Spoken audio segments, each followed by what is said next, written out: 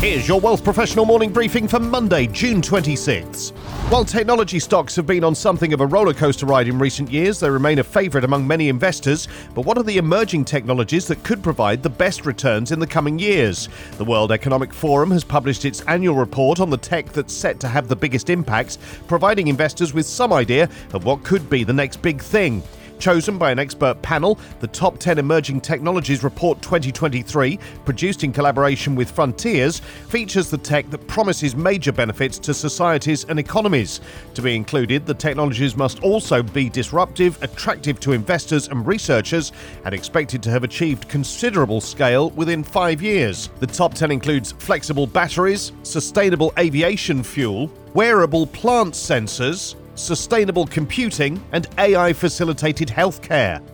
If you have business clients in Quebec, chances are they're among the 79% who think an economic slowdown is ahead in the next 12 months. A survey from KPMG in Canada also reveals that almost 6 in 10 business leaders are increasing their borrowing capabilities to help them offset higher costs and lower revenues. Poll participants included senior executives from all industries and regions in Quebec, and 72% are looking to improve their company's agility given the expected turbulence and economic uncertainty.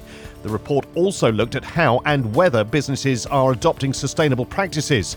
Among SMEs, more than 56% of respondents confirm they've not yet implemented sustainability goals or policies within their organizations, although this has improved from last year. Investors should be wary of adopting short-term trading strategies or risk underperformance during the second half of 2023. Global investment management firm KKR has published its mid-year global macro outlook and is urging investors to stay the course with their investment strategies. The outlook from Henry McVeigh, CIO of KKR's balance sheet and head of global macro and asset allocation, is titled "Still Keeping It Simple," despite challenging macro conditions that may create a series of rolling recoveries and mild contractions across different sectors and economies. That means finding compelling investing opportunities in credit, equities and real assets.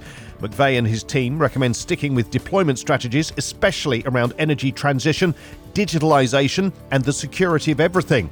Traditional inflation hedges such as TIPS and certain REITs may continue to disappoint in the low real rate environment the team is envisaging, while real assets such as infrastructure and asset-based finance may outperform, and liquid and private credit may provide positive options.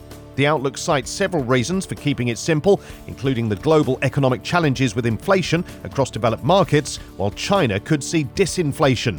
The team does not see a major global downturn this year, though, thanks to lower unemployment, more fiscal impulses, and higher residual excess savings relative to prior cycles, although they expect economic and earnings recovery in 2024 to be less significant than in previous cycles.